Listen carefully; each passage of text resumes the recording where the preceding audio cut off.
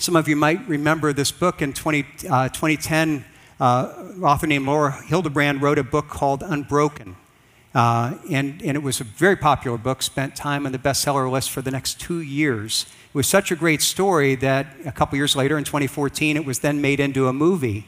And then both the movie and the book tell the true story of a guy named Louis Zamperini.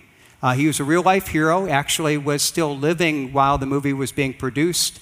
And in his 90s, he first came to national attention in 1936 when he ran for the U.S. Olympic team in the Berlin Olympics at the age of 19.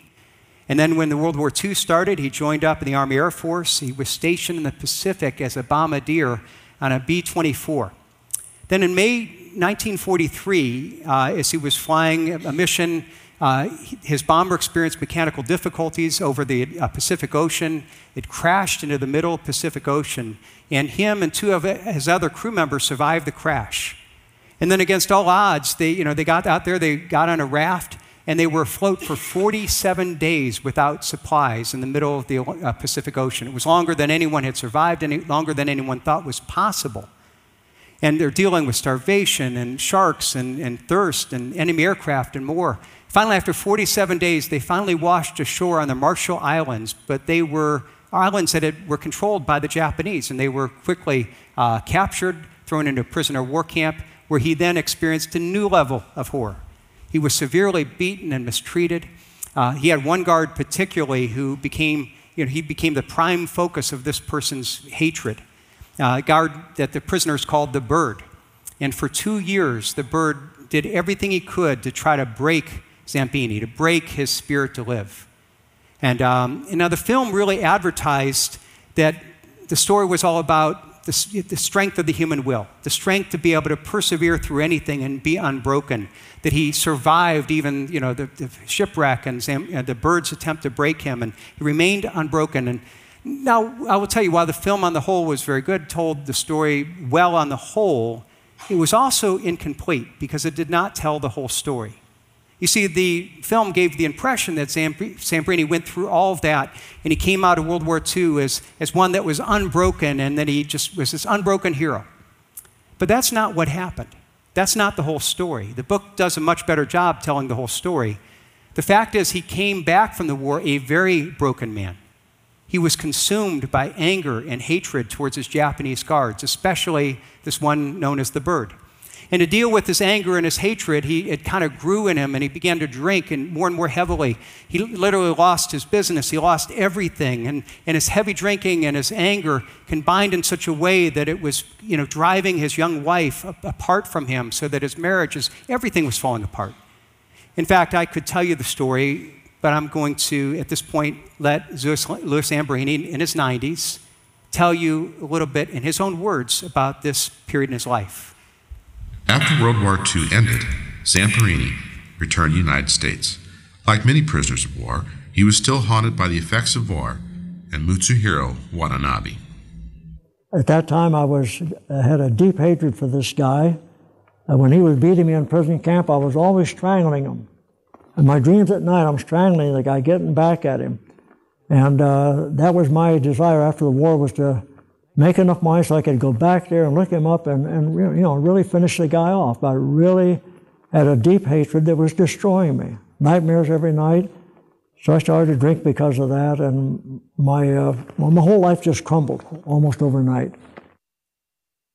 And it was crumbling. Everything was falling apart. It all came to a head one night when he was dreaming about killing the Bird, and he woke up and he was straddled on his wife, strangling her, and she was crying out, trying to get breath. And at that point in time, she said, this is it, I'm out of here. And she began the process of seeking divorce. Everything was being destroyed because he was broken by anger. Now, when we look at a story like Unbroken, the movie particularly, you might look at this and say, boy, what a great story, and it's this hero, and we feel like we can't relate because, I don't relate to almost being broken by those kind of events. This idea of being stranded in a raft for 47 days, or the horrors of a prisoner of war camp and having someone like the Bird trying to torture you and kill you. We don't relate because we don't deal with almost being broken by those kind of events. But when you know the whole story, of Louis Zamperini, what you realize is that this is a story that we should all very much relate to. Because the fact of the matter is he was broken. And the thing that did break him, his anger, is something that we all deal with. See, we all are dealing with the fact that we've been harmed. We all deal with the struggle of anger. And because we've been hurt by others, we've got to say, how do we deal with it? Now, we might say, well, we didn't deal with it at his level. Well, regardless of the nature or the severity of our abuse and the way that we've been hurt, the fact is that our anger towards the other people are just as real. And if we don't deal with it, its power to worm deep into our heart and cause incredible destruction is just as real as well.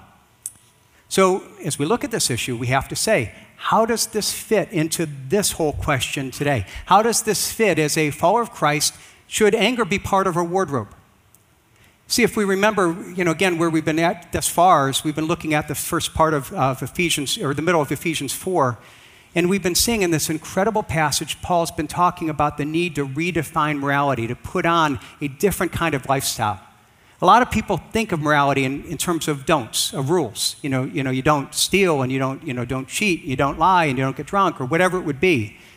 But in our study in the past few weeks, we've seen that God consistently says that our core problem isn't just our actions, it's our character. It isn't what I do, it's who I am. I do sinful things because I have a sinful heart. And if all I do is that I focus on the don'ts, trying not to do these things, then what I'm trying to do is I'm trying to, in a sense, deny my own character. I'm trying to keep myself, through self-discipline, from doing the things that I really want to do. But sooner or later, something's going to come and work against my defenses, and the real me is going to slip out. And Paul is teaching that the real issue is not about our self-control. It isn't about us trying to somehow control things more. No, our real need is a new nature. We need God to change us from the inside out. And when he does, he changes the way we work.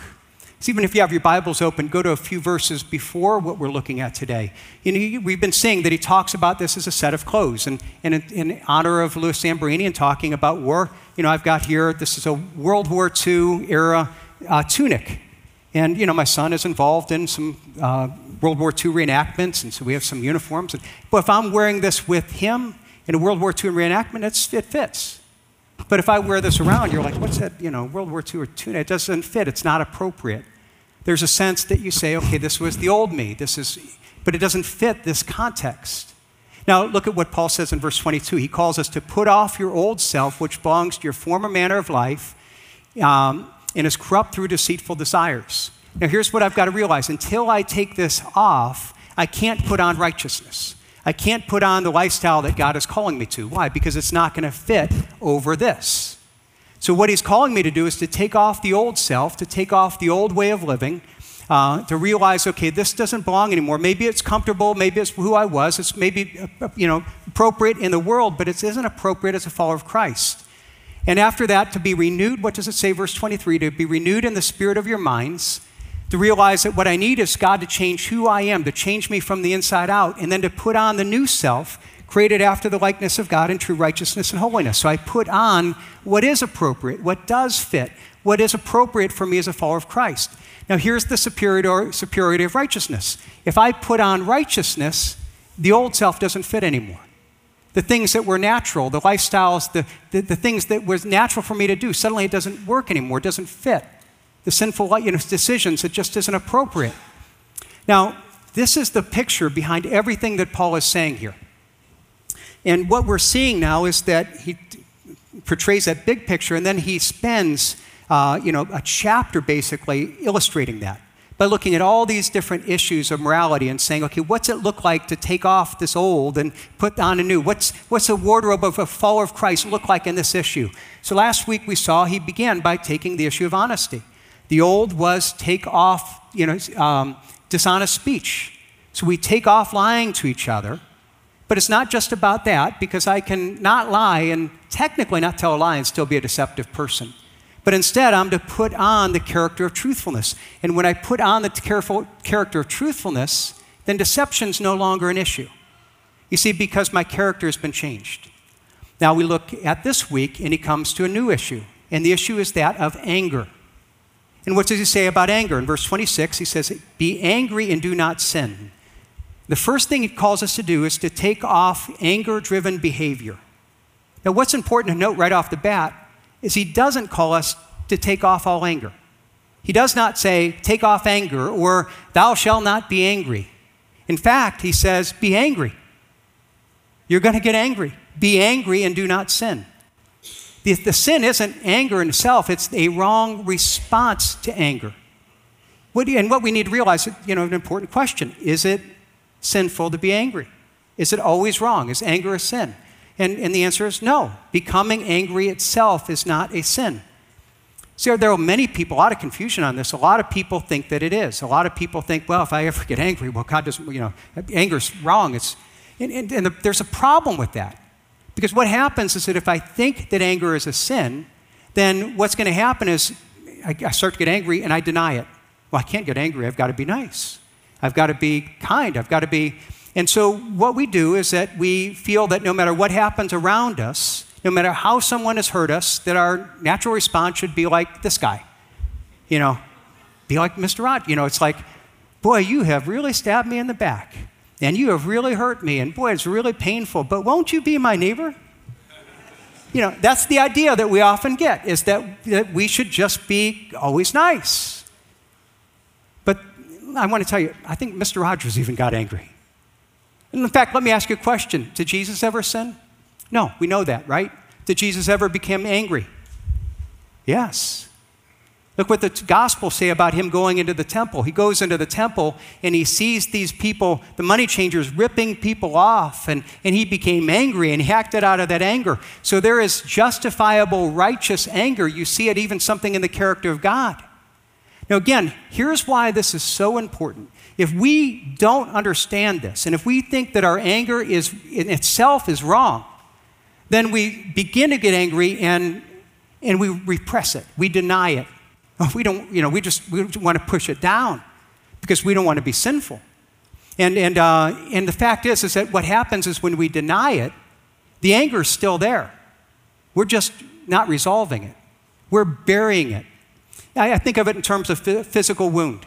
Years ago when I was a child, I remember I was playing with the dog and I ended up putting my hand under a sofa and ripped my wrist open on a nail. And for some reason I felt dumb about it. I felt ashamed of what I had done. And so I went upstairs and got some Solarcaine and sprayed it on there and wrapped it up in some gauze. And I remember my mom even asked me, what's that? Oh, it's nothing. It's a little, because I was ashamed of it. I don't know why. And finally, after a couple days, she said, well, it's still wrapped up. Let me see it. And it had bone. You could see bone. It was a really deep cut. It was terrible. Now, what was happening by my covering it? Did it make it better? Did it make it go away? No. It actually was becoming infected. And the fact that I covered it and didn't deal with it actually made it harder to deal with in the long run because, hiding something doesn't make it go away. And in the same way, we need to realize that anger is a wound. We're going to get wounded. We're going to get angry. But if we just then bury it, deny it, hide it, the fact of the matter is that we may not see it, but it's becoming infected in a way that it's not only getting worse, but it's going to over time impact our whole body.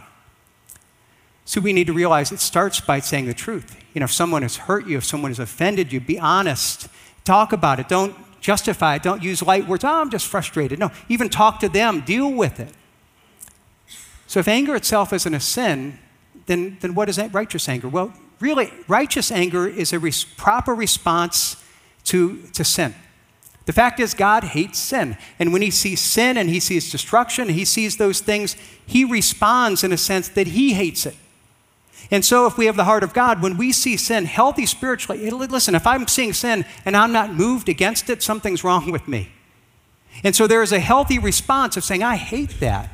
But even as I look at that in a healthy way of responding in anger, you see, if I don't deal with it right, it can become a breeding ground for sin in my heart. In fact, if I don't have this verse up here, but let me read James 1:19. It says this, know this, my beloved brothers, let every person be quick to hear, slow to speak, slow to become slow to anger.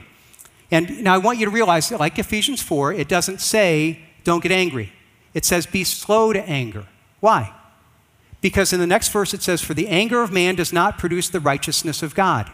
Here's what happens. When I feel that I've been wronged, there might be a right response of anger. But if I don't control it, what happens is because I feel my anger is justified, because what you have done is wrong, therefore I believe my sinful reaction in that anger is justified as well. And so, I get angry and someone calls me out on it, says, you're angry. Well, let me tell you what they did. They did this, and they hurt me in this way. And because they hurt me, I'm not only right in being angry, but I'm right in hurting them back. You see, my response is justified. See, God's word says that while we might have the right to become angry, regardless of what the other person has done, we never have the right to respond with sin.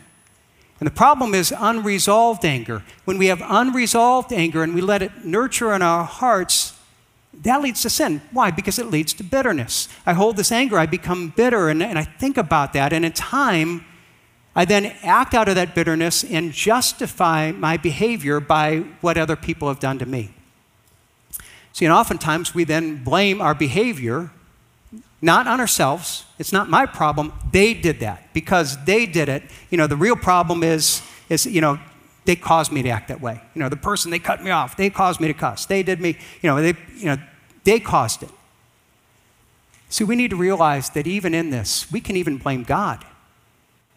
And this is common, and many people struggle with this.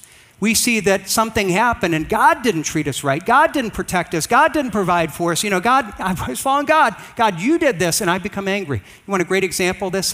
One is in the book of Ruth. You have this woman called Naomi, and she had a son, or a husband and 2 sons, and they had gone to this new place, and both of her sons and her husband die. Later, she returns to her hometown, and when her friends come to greet her, they say, Naomi, it's good to meet you. She says, don't call my Naomi, because Naomi means pleasant. She says, I'm changing my name. I'm changing it to Mira, which means bitter. And why is it that she changed her name? Look at what she says as her justification. The Almighty has dealt very bitterly with me. I went away full, and the Lord has brought me back empty. You see, God did something to me, and now I'm a bitter person, but it's not my fault. It's God's fault. He did it. And my friends, if we can blame God, we can blame anyone else as well. And the problem is we all do that. And we need to realize that when we react out of anger, it's not the other person that's causing us to do that. In fact, we need to realize oftentimes somebody did this and they caused me. Well, no, the actions of others don't cause our sinful actions. They're not the source of that. No one's causing you to act in a sinful way, to say things or do things that are wrong. It's the actions of others that make us angry. Instead, they don't cause, but they reveal our sinfulness and can nurture a sinful heart. They reveal the bitterness, the brokenness in our heart that's already there. And if we don't deal with it all the more, it's going to nurture even greater bitterness. In fact, let me look at what Jesus said about this. In Luke chapter 6, Jesus talked about this issue, about what comes from us and where it comes from. So if something happens and we react out of anger, look what he says. Luke 6, the good person out of the good treasure of his heart produces good, and the evil person out of his evil treasure produces evil, for out of the abundance of the heart his mouth speaks. You see, it's not the events or circumstances, it's what's in our heart. Because what's in our heart is where our behavior and our words come from. In fact, let me give you a very simple illustration of that. I've got 2 glasses of water here. Actually came from both the same source. One is sweet, fresh water. One is become a little bitter. It's got a load of salt in it. It's got some vinegar. So it's a little bitter water. Now what happens if I bump this glass? Suddenly some bitter water spilling out. What if I give a little bump to this glass? Fresh water spilling out. Now what's happening? What caused the bitter to spill out? What's the source of the bitterness that's spilling on other people? Is it the bump? No, it's what's in the glass. Because the reality is, the fact of the matter is, we're all going to be bumped in life. We're all going to be bumped. We're all going to have people sin against us. We're all going to face circumstances that are hard, that are difficult, that are disappointing. People will do things that betray us. We're going to get bumped. And what happens is when the bitterness comes out, it's our tendency to say, look what you made me do. Look what happened. You caused this. You caused the bitterness. But the answer is the bitterness didn't come from the person that bumped us. The bitterness came from what spilled out in our heart. It revealed, it didn't cause, it reveals what's in our heart. All the bump does is it lets down our defenses so the real of us gets out. Now, what we will again try to do through morality is, what I need is self-control. I need to not get bumped, or I need to make sure that I can hold it back in. I need a top on top of that. No, what we need is we need to change what's inside our heart. So again, I have 2 glasses up here. They both got bumped. But one of them, when it gets bumped, the bitter water comes out. The other one, when it got bumped, the sweet water came out. And in the same way, we know people that get bumped in the same way we do. They get offended, they get let down, and it doesn't mean they don't get angry. It doesn't mean they don't get hurt. But bitterness and rage doesn't come out. Why? Because they have a clean heart. So what we need to do is we need to admit that our core problem, it isn't the bumpers. Our core problem is something in our heart that we need to let God come and change. The bitterness, that's just a symptom. The actions is a symptom of this deeper problem. See, ultimately what has happened is we have anger that we've allowed to become a foothold. And we need to see it as a foothold that we need to destroy. See, in fact, one of the things that's common, we kind of understand that when people react out of anger commonly, it's probably because they have someone else that has hurt them along the way. We know that. But look what Ephesians says about this. It points it back to this issue, Ephesians 4:26. Be angry and do not sin. Do not let the sun go down on your anger, and give no opportunity to the devil. I want you to see what it's saying. Don't let the sun go down on your anger, because if you do, it's giving an opportunity to the devil. Now, how does that give an opportunity? How does failing to resolve our anger give an opportunity to Satan in our lives? Well, to help understand that, a lot of other translations actually, I think, translate it in a way that I think communicates really what the core issue is. Look at the New Living Translation. It says, and don't sin by letting anger control you. Don't let the sun go down while you're still angry, for anger gives a foothold to the devil. You see, if we let the sun go down, if we hold on to anger, it gives a foothold, is what it's talking about here. And the idea is that if we don't resolve it in some time, when we have this foothold, then what is a foothold? It's a hook into our heart. It's not only a hook into our heart that's there that grows, but it's something that then plants, and it's planted and grows and it spreads. It's an infection that continues to spread in us. And again, if we don't realize, okay, it's just trying to control our outpost, we're not fixing the real issue. We're not fixing the foothold. See, the issue isn't, do you not explode when somebody gets angry? Are you able to control your behavior so you don't have justify sinful actions? No, the real issue is if you put on the righteousness of forgiveness. Let's take this issue of a foothold. All right, for those that we're talking military here, and for those that in any military history, 2 weeks ago, we celebrated the 78th anniversary of D-Day. And what is D-Day all about? D-Day was all about getting a foothold in Europe. You see, prior to D-Day, in Great Britain, you had millions of British and American troops that were all stationed here in Great Britain, but they couldn't engage in the battle. Why? Because you had all of Europe was controlled by Nazi Germany. And so, you couldn't have people engage in the battle. They were separated. D-Day was about gaining a foothold.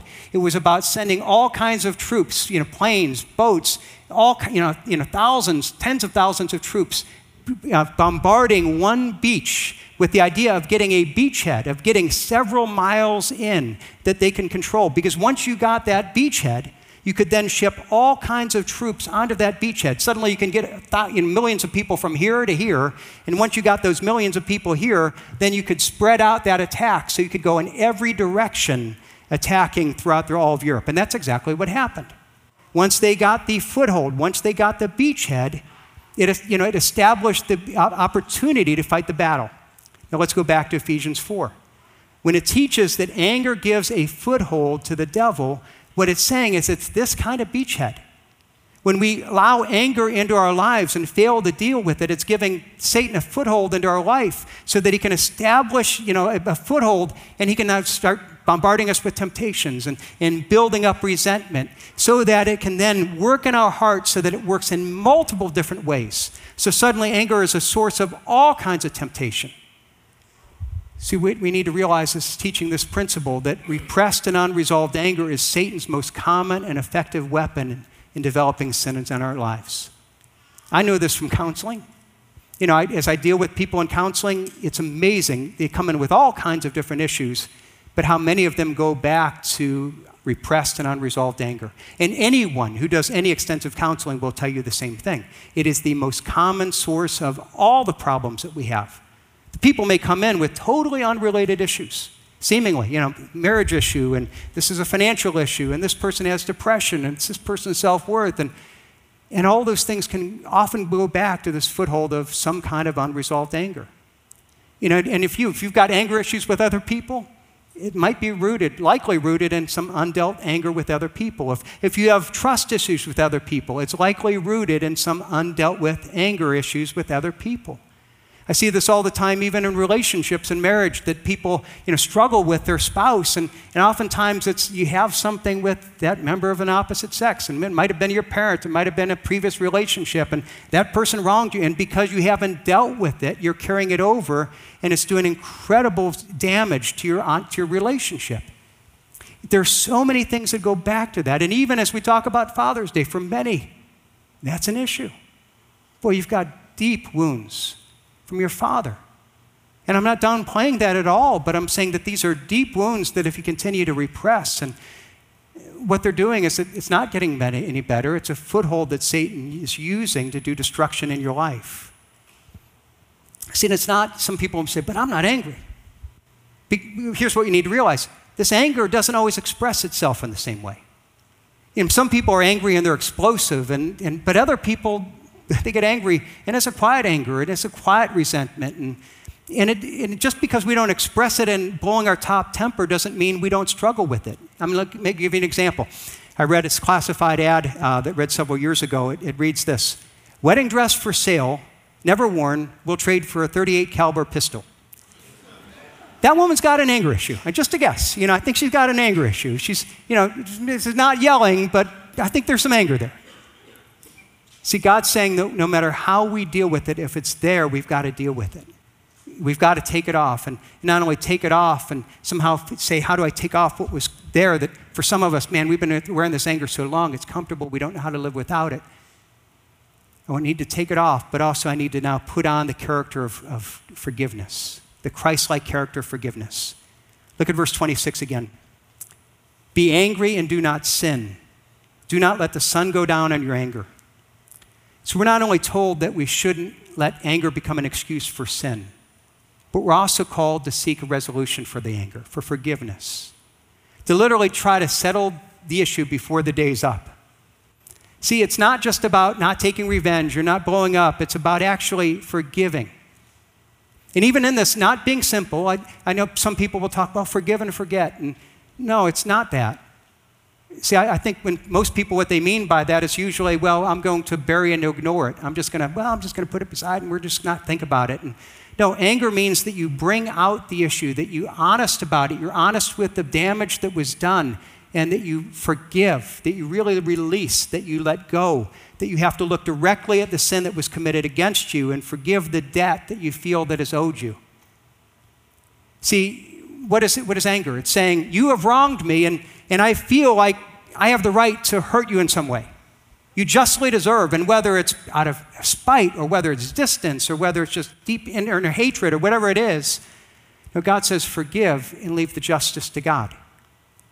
Why? Because we've experienced that forgiveness from Christ himself. A few verses later, it calls us to be kind to each other, tender-hearted, forgiving one another just as God through Christ has forgiven you. We forgive because we have been forgiven. Now, how are we to do this? There are two things in this command I want you to see. The first is that it's unilateral. That when we look at this, there's a unilateral nature that it says forgive. Don't let the sun go down on your anger. See, oftentimes, again, I think the thing is, well, I'll forgive as soon as they apologize.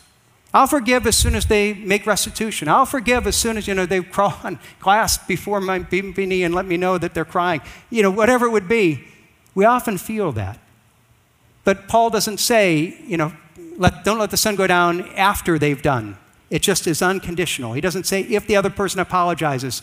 No, it's our responsibility is to forgive, unconditional, unilateral, forgive. We need to, in a sense, say, this is where you wronged me. I feel I have the right to get this back, but I'm going to release it to God. Now, what if the other person doesn't apologize? Forgiveness doesn't mean restoring the relationship. It doesn't mean ignoring that nothing has happened. See, it's not the same as fully reconciling the relationship. Look what it says in Romans chapter 12, verse 18. It says, if possible, as far as it depends on you, live peaceably with all. So as possible, as far as it depends on you, I'm going to try to fix the relationship. And my part is I can forgive and I can open up. But you, on the other hand, you have to confess, for it to really be restored, there's only so much I can do unilaterally. But I'm called to do the part that I'm called to do, to forgive, to let go. And not only is it a unilateral call where I'm called to forgive regardless of what the other person does, but there's also a timetable to it. Again, it says, do not let the sun go down on your anger. In other words, don't let it fester. When you're angry, deal with it swiftly. Deal with it completely. Sometimes we need to back up for a few hours. Sometimes, especially I think in marriage, you're angry with your spouse and you're like, man, I know I'm going to say things, and you might need to back away for a little while so you don't speak out of your emotion. But that should only be for hours, not days. There might be times you need a little distance, but it's saying, okay, I'm distant, so I'm just going to speak. I'm not going to use it as an excuse for sin, but you know what? I can't continue to put it off. If possible, I need to deal with it in the day before the sun goes down. If not, even in that day, it shouldn't last more than a week. There shouldn't be excuse that we put it off. See why? Because anger is a foothold. It's an on-ramp to other sins in our life. Let's think of it this way. It's like a cancer. I mean, if you go to a doctor and they say, well, you have this really aggressive cancer, you say, well, I don't really want to deal with it. Can we talk to me in 6 months and then we'll talk? I'll think if I'm ready to deal with it. No, you want to deal with it now. And if they have the surgery and they say, well, we got most of it, but we just thought we thought we'd leave you some for a souvenir, It's like, what, are you kidding? I mean, of course, I want it all out. Why? Because I realize that if I leave any in, if I don't deal with it, it's going to grow and it's going to kill me. There's no partial cure. And the same thing, what we're told to here is that's what anger is. It's like this cancer. We deal with it. We can't hold it on. We've got to remove this foothold in our life. We've got to deal with it as soon as possible. So we do it by coming to God and say, God, give me that ability to forgive. And practically, what does it look like? Well, let me just go to another passage, just even looking at kind of this practical application of what it looks like. In Romans chapter 12, we could spend a whole nother message on this because it's such a great passage. But let me just briefly show you even what it says. Practically, how do we live this out? Romans 12, starting in verse 17, it says this: repay no one evil for evil, but give thought to do what is honorable in the sight of all. So what is evil for evil? Anger is, you have wronged me and I have the right to punish you. Forgiveness is, I release that right. I'm not going to give you what you deserve. You might deserve it, but I'm not going to do that. And that's what I can do. As far possible, as far as it depends on you, live peaceably with all. I can only do my part. I can't make you do your part, but I'm going to do my part.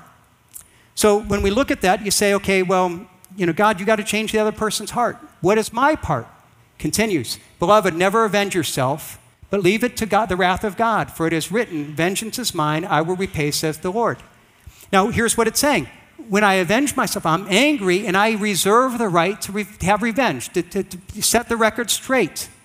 And it's saying, no, don't do that. Why? Because you leave it in God's hands. The question is, who's going to do a better job setting the record straight, bringing justice, you or God? Theologically, we say God.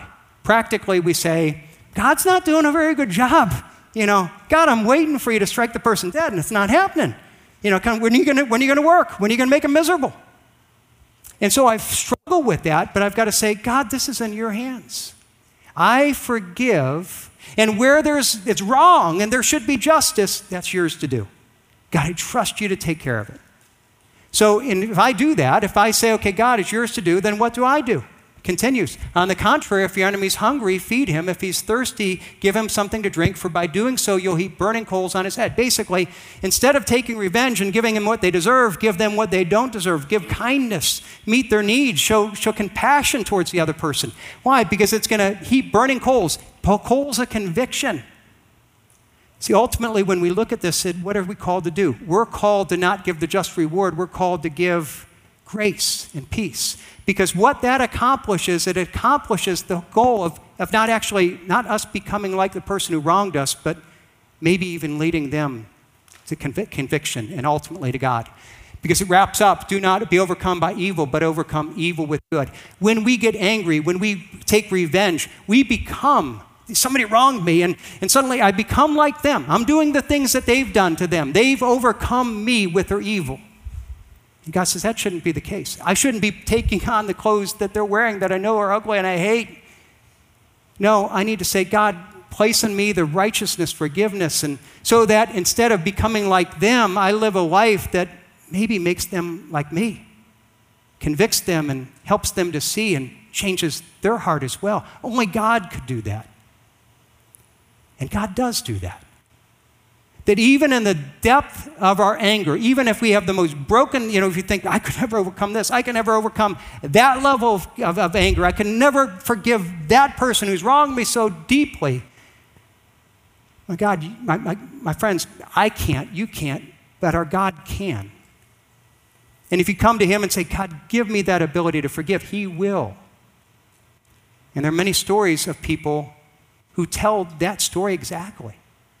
Stories like Louis Zamperini, who was broken by his anger and had justified anger. What was done to him was sinful, it was terrible, his anger was totally justified. And yet he held on to it, and it broke him, was destroying his life, destroying his marriage, destroying every part about his being. And then something happened that broke the power of anger that was breaking him. Rather than me tell you his story, let me have some of his family and friends and himself tell you what happened. He went through some terrible years where he was destroying his marriage. But Louis was saved by his wife's insistence that he go to see a sermon by Billy Graham, who at that time was a very young man, not very well known, but he was speaking in Los Angeles. Louis didn't want to go, but his wife was going to leave him. And he agreed on that basis to go see him speak. And he sat in the back of the audience and he was unhappy and he was sullen, but Graham spoke of things that resonated with Louis, with his experience about how God reaches into people's lives and helps them get through things that seem unsurvivable. I think all the prisoners had basically made the same prayer: get me home alive to my family, God, and I'll seek you, I'll serve you. And you make promises while you're under a dire situation. But how many of them keep their promise? I didn't. And so my life fell apart. And it was at that moment that he made this realization to himself that he thought God had actually helped him through this, and he owed God something. And he realized what he needed to do. So I went forward in the meeting and made my confession of faith in Christ, and I couldn't believe what happened. While I was still on my knees, my life changed in a matter of moments, because I knew I was through getting drunk, and I knew that I forgave my guards, and I knew it was a miracle because I forgave the bird. And that was the first night. First night in 2.5 years I didn't have a nightmare, and I haven't had one since. And Louis realized that God can forgive him for all the rotten things he did in his life, that he ought to be able to forgive those that had done him wrong.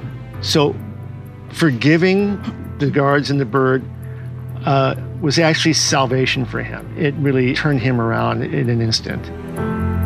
He decided he needed to test his forgiveness to see if he really had truly achieved it. And he went back to Japan to meet the guards who had abused him so terribly.